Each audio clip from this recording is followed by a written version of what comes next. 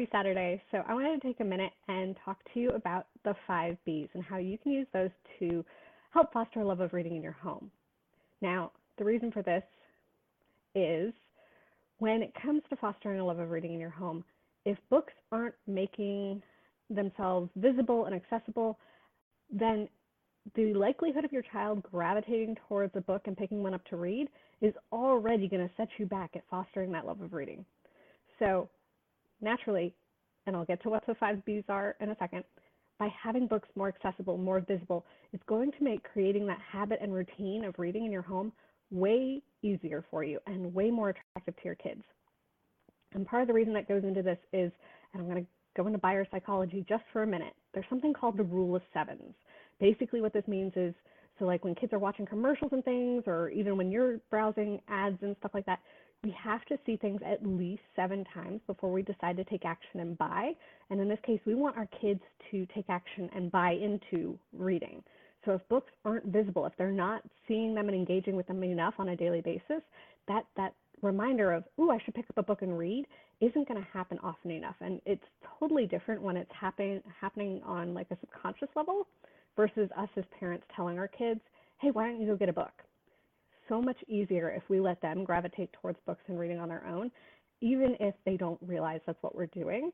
So it's a little sneaky, but by using the 5 Bs, we buy into that buyer psychology. We get to put that into practice because if you think about it, technology and screen devices, they're so present these days that we really have to compete with that when it comes to getting our kids to pick up that book and read. So the 5 Bs are the breakfast table. I'm going to start with one. The breakfast table, the bathroom, the bedroom, baskets, bins, and bookshelves around your home, and then your back seat and or your go bag. And what I'm going to do today is I'm going to chat a little bit about some of the things that you would want to consider including in each of these places because depending on where you're placing books, you want to be selective with the books you're choosing to place there. Ultimately, in all of these places, we do want to make sure we're connecting your kids with the just right books for them, and we'll talk about that more on Thursday with Amy Smith during her session. But the bottom line, we need them to actually want to connect with the books we're placing. So it doesn't just happen to be any books, but you want to keep your reader in mind when placing books in these areas. And so the first one is the breakfast table area. So this doesn't necessarily have to be restricted to breakfast time. This could be at lunch or snack or even at dinner time.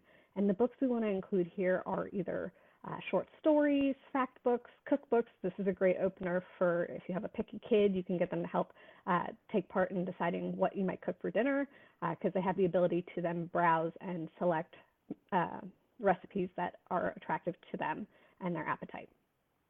Ultimately, for this space, you want to consider anything that's a quick read, has a clear, I cannot talk today, I apologize, it's Saturday, a clearly defined stopping point so that, if you need to get up and get out the door, off to school in the morning or anything like that, you're not going to have that battle of, oh, but I want to finish. Now, granted, that's a great thing to have, but at least you have a clearly defined stopping point to get them to before getting them out the door. And then you can also consider something in this area that would inspire any kind of discussion or anything like that, especially if you were to read like just a quick short story before sitting down to dinner. Now I'm going to move on to the bathroom. The bathroom is a great spot for, obviously, if you have a younger child, the bathroom is a great resource for potty training, having books in there to get them to stay on the toilet longer. But as they get older, they don't necessarily need to leave the bathroom. You want to consider something that's easy for them to hold in their hands, so nothing big and cumbersome that they could potentially drop or distract them from the obvious bathroom activities that need to be happening. But you could put things in there like joke books or any type of books relating to a life skill. So if they're working on brushing their teeth, washing their hands, germs, books about the human body, anything that would be maybe a sensitive subject that they'd appreciate a little bit of privacy around, especially as your kids get older and your girl starts, going through puberty, boy starts going through puberty, that sort of thing. It's a great place for them to have a resource to look on their own. They'll have the ability to lock the door with the expectation of privacy already there since it is the bathroom. And that way they can educate themselves on topics that, they might be worried about before they come to you. Ideally, we want to encourage that form of communication between us and our children about those sensitive subjects. But if they're anything like me, I was a very shy individual growing up. I didn't like to talk about those things. If I'd actually enjoyed reading or realized that I could actually get that answer from a book, I might have at least gravitated towards there instead of kind of like stumbling around like completely clueless. So always good to consider. Now the third B, again, was the bedroom. This is probably my favorite place in the home to keep books. It's our favorite place to read personally in our family. This is a great place for bedtime stories, short stories, chapter books. Again, you want a nice, clearly defined stopping point so you're not put in that position of, oh, can we read for 5 more minutes, or 5, and then another 5, and another 5. I mean, unless you like that sort of thing. And you also want to consider that this is not the space to include anything that's going to be too exciting or interactive or scary, because we want to keep the bedroom a nice, calm, safe space. And as I'm going through these, if you happen to have a favorite spot in your home that you like to put books, or one that's really popping out at you, please comment that as we continue going along. And then I'm going to move on to the baskets, bins, and bookshelves around your home. A few key things to remember in these areas are we want to try and have books facing outward as much as possible, and I'm going to explain why in a second. And we want to have them in as many places as possible, rather than having a centralized area in our home, because if your child were to stumble upon one centralized bookcase in your home that has, say, 100 books on it, that can be very, very overwhelming. By splitting them up into multiple baskets and bins that have maybe 10 to 20 books at most, it's a lot easier for them to browse, far less overwhelming. And if we're displaying, instead of the spine, if we're displaying the beautiful cover art, children's books are designed to be naturally engaging, to draw the reader in. So we want to take advantage of that cover art as much as possible. So if you can get those floating bookshelves, or just even putting a couple of the books facing covers out on your regular bookshelves, and then in baskets and bins, you want to have them obviously with the covers facing out vertically instead of horizontally stacked, because again, that'll be more for them to have to wade through when going through the pile.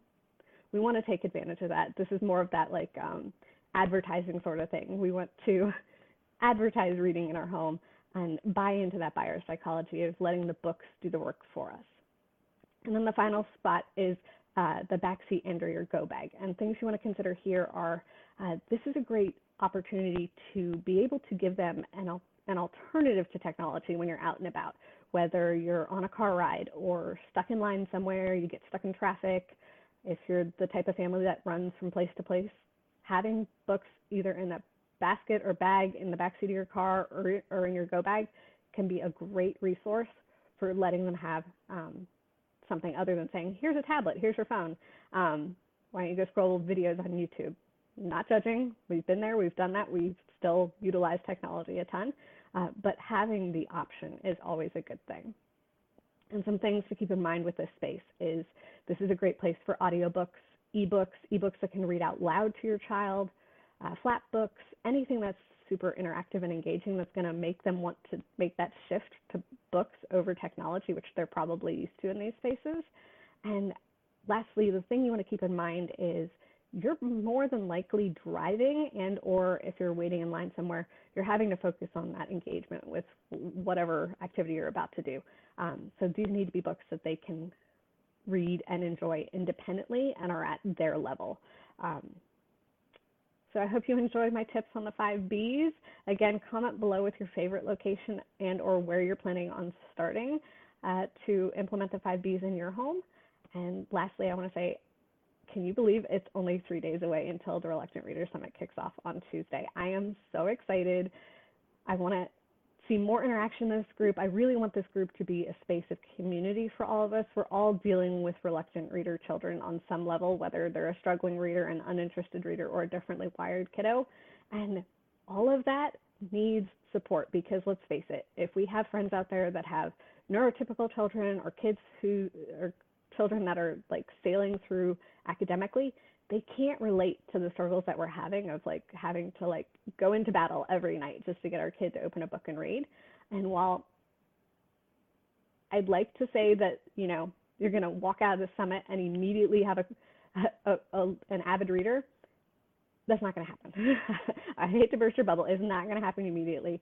The reading journey is long. It takes time, but you will walk away from this summit with the resources and tools and strategies that you can put in place to get you there over time. But during that time frame of putting these things in place, you're going to want that community. You're going to want that support to keep you from just giving up and wanting to run in the other direction and just fall back into whatever habits you had before coming here. So I want you to definitely check out the Accountability Buddy post if you haven't already. Feel free to introduce yourself here in the group. And then lastly, I want to also highlight that it is always the more the merrier when it comes to things like this. And there is an opportunity for you to win a $25 Amazon gift card just by sharing information about the summit, either here on Facebook or over on Instagram on your personal pages.